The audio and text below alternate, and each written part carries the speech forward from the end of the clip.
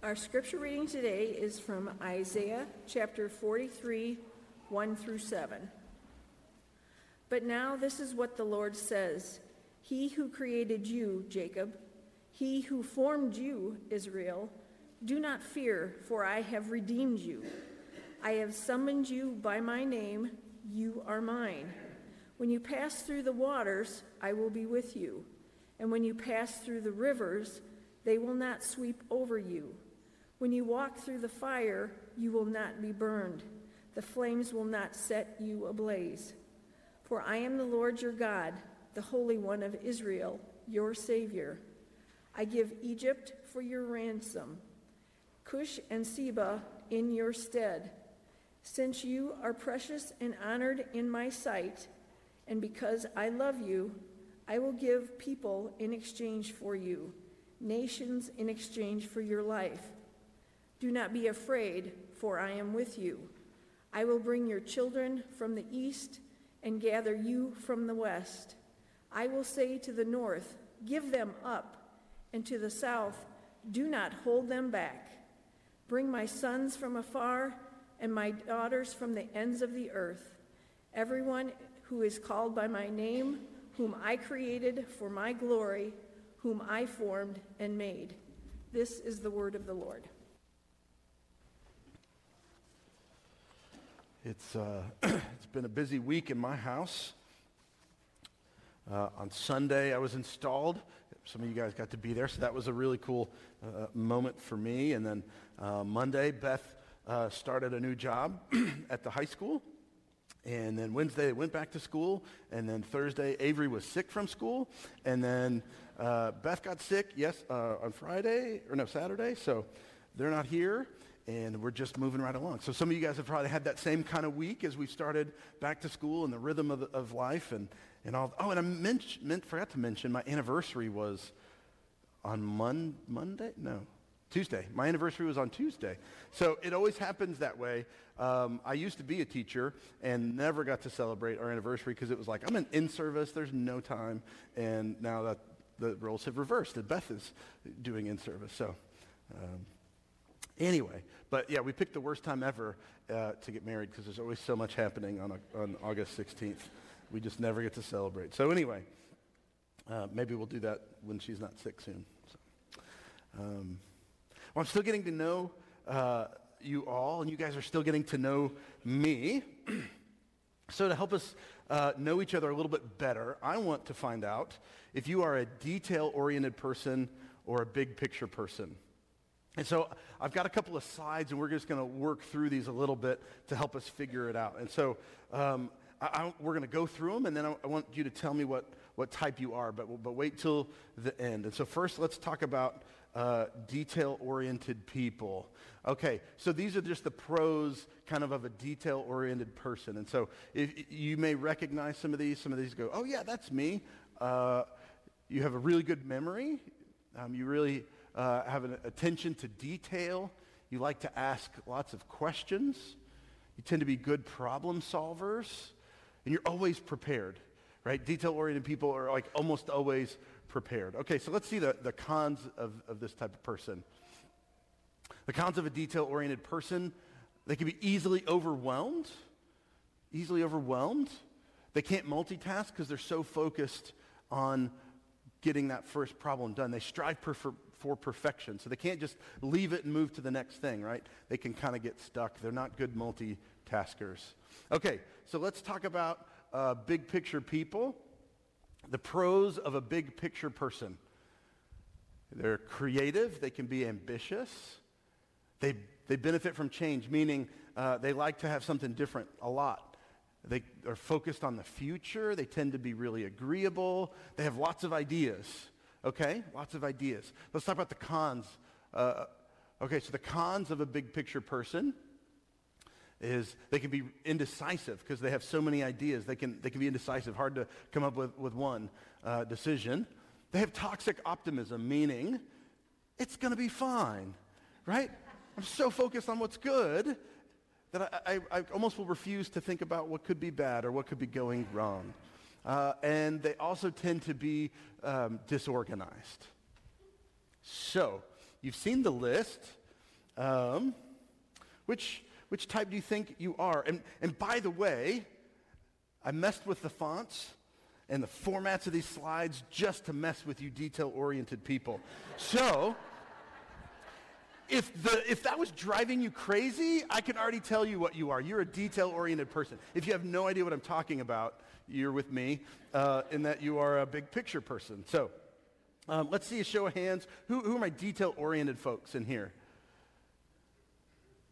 Okay, you're going to hate me. All right. Who are the big picture people in here? All right, those are my folks. So, yeah, I'm kind of a little bit of a blend, but I tend to be more of a big picture person, and I'm so glad that I have my wife around who can say, hey, I don't think that's possible. I think that sounds like a problem. Don't think you're going to get all that done in a day. So, I can be a little optimistic. So I have good news and bad news for this morning. If you're a detailed person, good news, you're going to like this portion of the story. If you're a big picture person, you're going to be thinking, can we please just get on with this? Because that's the part of the story we're in, okay? But so no matter what type you are, I want you to see this is really a powerful moment in history, a powerful moment in the story.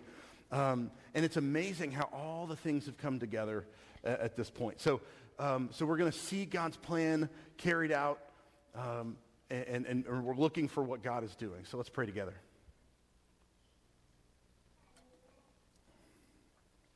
Father, thank you for your word. Thank you for the letting us come together to hear it. Father, would you use it for our benefit, for your glory. God, open our hearts and our minds to hear your word. Not any of my own wisdom, God, but what comes from you.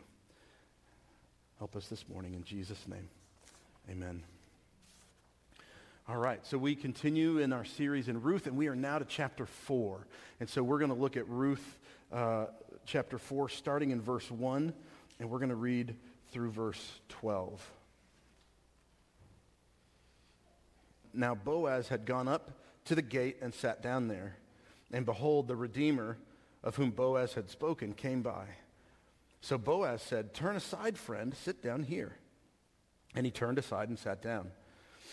And he took 10 men of the elders of the city and said, "Sit down here." So they sat down. Then he said to the Redeemer, "Naomi, who has come back from the country of Moab, is selling the parcel of land that belonged to our relative Elimelech. So I thought I would tell you of it and say, buy it in the presence of those sitting here and in the presence of the elders of my people. If you will redeem it, redeem it.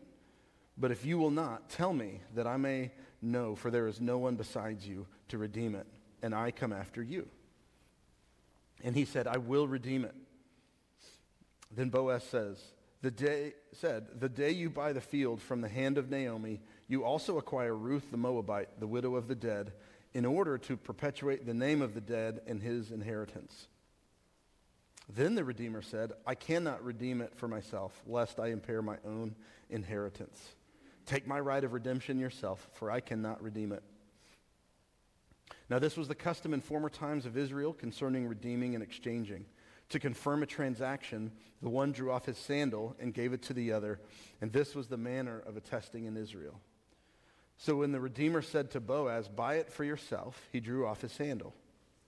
Then Boaz said to the elders and all the people, "You are witnesses this day that I have bought from the hand of Naomi all that belonged to Elimelech and all that belonged to Chilion and Mahlon. Also Ruth the Moabite, the widow of Mahlon, I have bought to be my wife, to perpetuate the name of the dead and his inheritance, that the name of the dead may not be cut off from among his brothers and from the gate of his native place. You are witnesses this day." Then all the people who were at the gate and the elders said, "We are witnesses.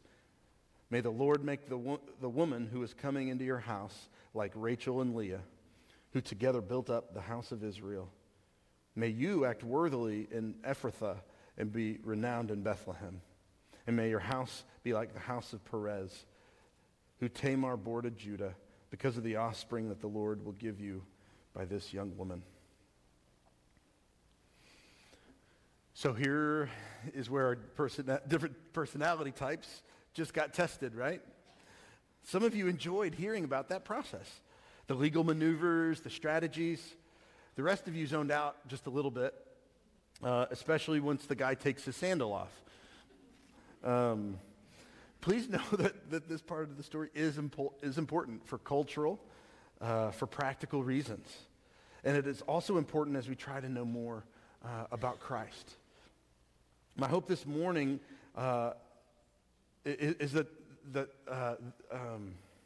you detailed people will get all the understanding that you want about the legal processes of early Israel. And so we're going to spend a little bit of time on that. But then we'll come back to the so what part of the story. So all of you can just hang with me. So remember last week, Boaz has promised Ruth, this widow, that he would make sure she got redeemed one way or the other. Remember, she kind of has this daring plan from her mother-in-law. She carries it out, and Boaz, in fact, says, hey, I'm kind of impressed at you, and I will make sure that you are taken care of. And so we got this really good news, but we weren't sure how it was going to get taken care of. And so he says, look, one way or the other, I'm going to make sure you're redeemed. And so the first way that could have happened, remember he says, there's actually a redeemer who's closer in lineage to Elimelech, and so he kind of has the first choice. If he wants to redeem and do all of this, then so be it. But if he won't, right, then that's the second way. Boaz says, look, I promise you, I swear an oath, I will redeem you. And so we have to appreciate here that Boaz is a man of his word. The story looks like that he goes directly to the town gate early in the morning, right? First thing in the morning, there he goes. Just like Naomi said, he seems to be kind of motivated to make sure that this gets done. So you probably know this, but the city gate was a lot of things back in those days. A lot of important things happened at the city gate. It was kind of like the town square, if you will. And it also could serve the role as a courthouse. This is where deals were done. And he's waiting for this redeemer basically in the city gate, right, in the courthouse. He's where the deal can get done. He's waiting to see him there. And lo and behold, he shows up. And Boaz grabs him and he says, hey, buddy, we need to talk. In fact, he says, hey, and our Bible tells us, he uses this phrase that we translate as, hey, Mr. So-and-so. And basically, the narrator is not giving his name to protect him from thousands of years of, oh, remember old so-and-so who made the really bad choice? We don't know who he is. They obviously knew his name, but in our passage, it just says, hey, friend, or hey, buddy. It was like, hey, whatever his name was, and the author inserted Mr. So-and-so. So Mr. So-and-so shows up, and he says, hey, come sit with me. I need to talk to you. So the guy sits down, and he says, wait 1 second, and he finds 10 guys, 10 elders of the city, important people, and he says, hey, y'all come over here. I need you to come sit down with us. We're about to have this conversation. These are people who are essentially going to be a jury, right? They're going to be able to deliberate the case as it goes. And so there they are now in this little meeting. You can just kind of imagine it here. And Boaz tells the man, hey, somebody needs to buy Naomi's land, and you get the first choice at it. And so we have to stop here because there's some things we need to understand. And women typically weren't allowed to own land in this time. And so this has confused scholars for a lot of time to go, well, how does Naomi even have land to sell? What is going on here? Best guess is that we could just kind of say, look, it's a rarity of a situation, right, where this woman left her homeland with her husband, and then both her sons died. It seems as though kind of there might be sort of this rare exception that she can't really do much with the land, but she still sort of like has the right to make a claim on it. But but needs some help to get it done. We'll just kind of think of it that way. Some think maybe Elimelech sold the land before he left, and Naomi still will now have a claim to get it back because of the rules of Israel, where that the land would stay in a clan. And so if Elimelech sold it for money, he's going to have the right at some point to buy it back because it was his to begin with. It's a little bit complicated. We're not going to delve too much into legal rights. Naomi apparently has some sort of claim here.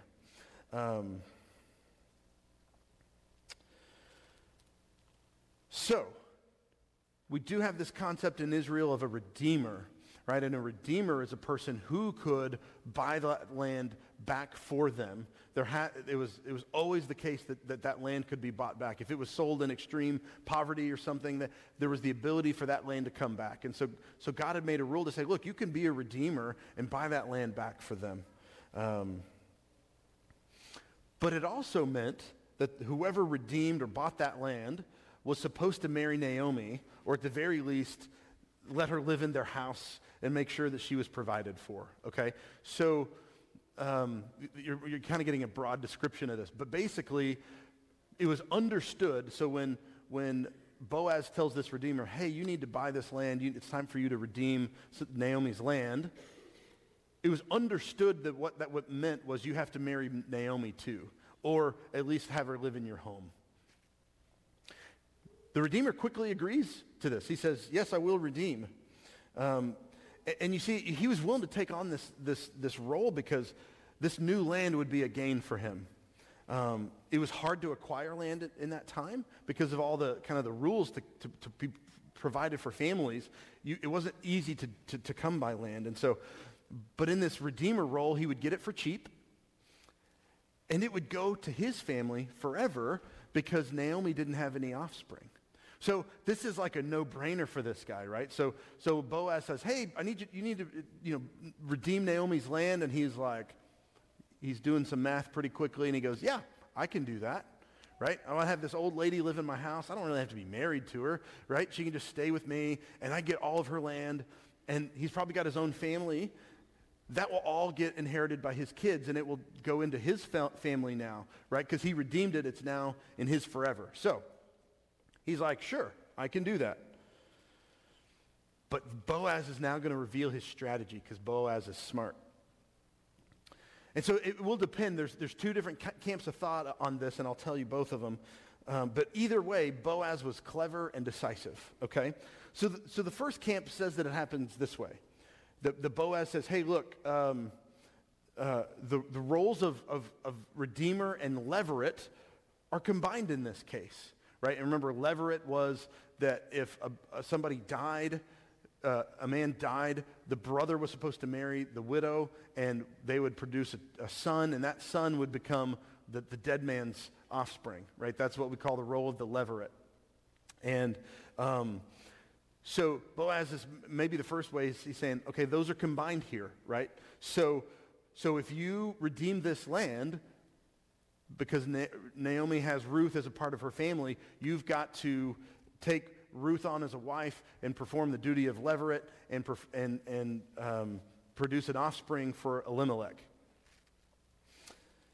So if that's true, then this possible redeemer now has to buy Naomi's land, but it's not going to be his because it will belong to the future child, right? So he's going, okay, so I'm going to marry, I have to take on Ruth, we might have a kid, and it will now stay in Elimelech's line. So whenever that kid gets old enough, whenever this redeemer dies, that land is all going to go to this kid, and he might get some of his own land too because he's part of his offspring. So it gets a little confusing, but basically this is a lose situation. Right? And so he's doing the math on this and going, wait, I've got to take on Ruth, but that kid could really cause some problems for his family. The other possibility is the way that it should be translated is that Boaz says, hey, look, you've got to redeem this land, including marrying Naomi. Oh, and by the way, I'm going to take Ruth as my wife for the Levirate role as a separate thing. And still he loses, right? Still the Redeemer loses because that Levirate child will go back to Elimelech And again, he'll then have a claim on the land, and he'll be able to tell this Redeemer guy, hey, by the way, I need my land back. It was mine to begin with. So for the Redeemer, Ruth is a problem, right? Ruth is a problem. Any kids that she's going to have, they're a problem. So he looks and he just says, look, that doesn't make any sense. I need to get out of this deal.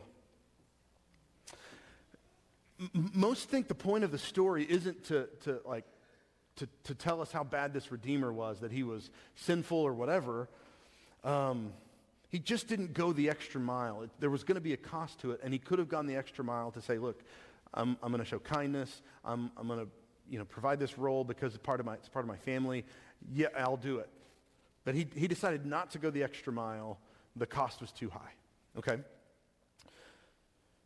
So the Redeemer is going to hand Boaz his sandal as a way of sealing the deal, saying, look, I'm foregoing my claim here. It's yours if you want it. Boaz takes the sandal and immediately springs into his thorough, detail-oriented plan. Okay? And so he says, you are witnesses this day that I have bought from the hand of Naomi all that belonged to Elimelech and all that belonged to Chilion and Mahlon. So he says, look, he's not even just talking about land now. He says, look, everything that was theirs, I'm buying. It's mine now. I'm taking it. Not taking it. He's buying it. He's redeeming it. And he says, also, Ruth the Moabite, the widow of Mahlon, I have bought to be my wife, to perpetuate the name of the dead and his inheritance, that the name of the dead may not be cut off from among his brothers and from the gate of his native place. You are witnesses this day. Okay, so there's a ton that's happening here. I got to go quickly through it. Basically, there's no written contracts in these days, right? It's all verbal, and it was required to be remembered by the witnesses. So he says, look, hey, everybody come here. Everybody that can hear my voice, I declare that I'm doing this. He's declared he's forfeited his right. We're all in agreement, right? You're witnesses. You're going to confirm it, yes? And they all say yes. So that makes it official.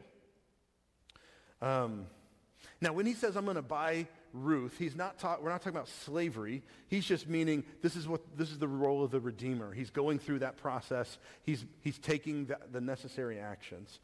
And so the witnesses agree, and the transaction is now final. It's done. And then there's this amazing blessing from the witnesses. They say, may the Lord make the woman who is coming into your house like Rachel and Leah, who together built up the house of Israel. May you act worthily in Ephrathah and be renowned in Bethlehem. And may your house be like the house of Perez, who Tamar bore to Judah, because of the offspring that the Lord will give you by this young woman. This is amazing. Okay, just quick explanation, amazing. They're praying for fertility, okay? They're praying for fertility, which seems to have may have been an issue for Ruth already, right? Why doesn't she have children?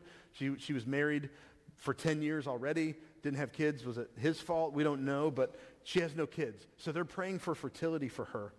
And maybe it is for Boaz too. We don't know all of his story, okay? And there's a couple of different theories. I can't go into all of those. He may be a widow, but he doesn't have any kids that we can tell. They're talking about the two mothers of Israel, right? Rachel and Leah, the ones who gave birth to what we know as the tribes of Israel. So a beautiful moment where Ruth is now an official member of Israel because they are saying, hey, may she be like these women, the founding women of Israel, right? And they're unknowingly prophetic in their prayers for Ruth. And so we're going to conclude that story next week and see that God is up to a whole lot more than what they knew what they were praying for, what anyone could have expected. But for now, I want you to just kind of think about Ruth. And so she's not here. She's not in this moment.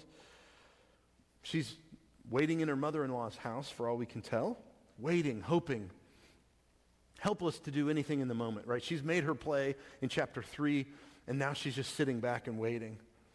And her redemption and her future are in the hands of somebody else. It's kind of a scary thought, right? It's out of her hands. And here is Boaz, right? Let's think of Boaz. While not the most romantic story that you and I can think of, right? It takes place in a field of grain and in a hay barn maybe, and it's still clear that Ruth is loved by Boaz, that Boaz loves her.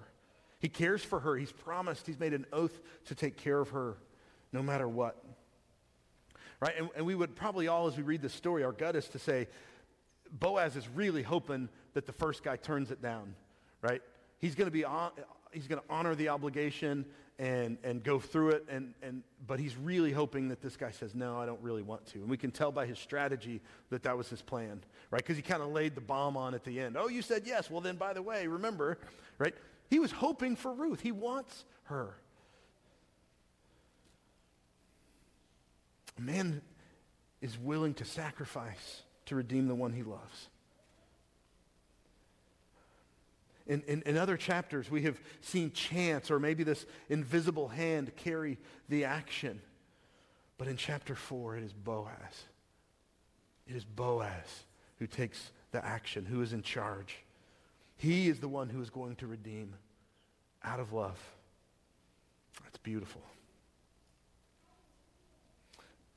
Here are our reading from earlier from Isaiah. But now thus says the Lord, he who created you, O Jacob, he who formed you, O Israel.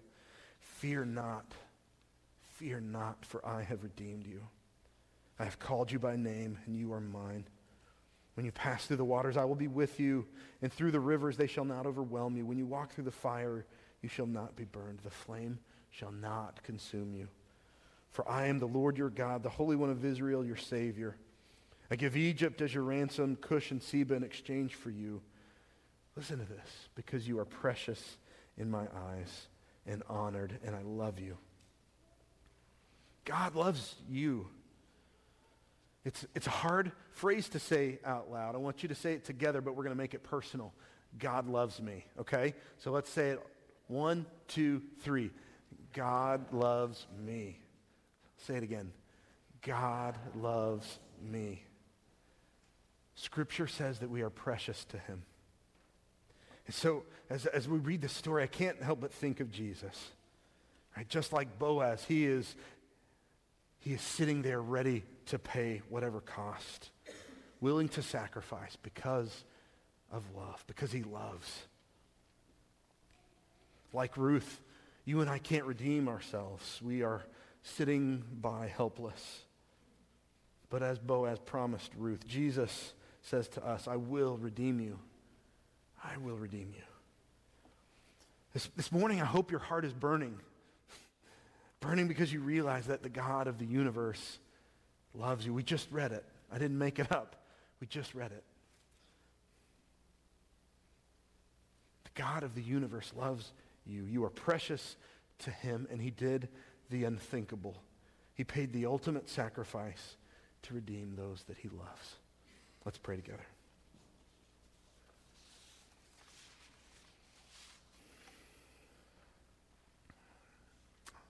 Father, it is hard for us to wrap our minds around what it means that you love us, the God of the universe. Tell us not to fear because you have redeemed us. You have called us by our names. We are yours. All of that you did because we are precious in your eyes, because you love us. Father, we see this beautiful love story of a man pay the cost because of love. Take care of the one he loves. Makes sure that she is taken care of. And we know all of that points to Jesus, what he is willing to do, what he was willing to do for us. God, may our hearts overflow with gratitude and worship because of who you are.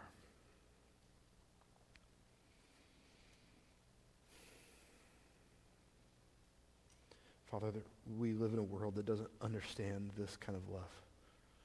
Only knows transactional love, of earning it kind of love. And that has nothing to do with Jesus.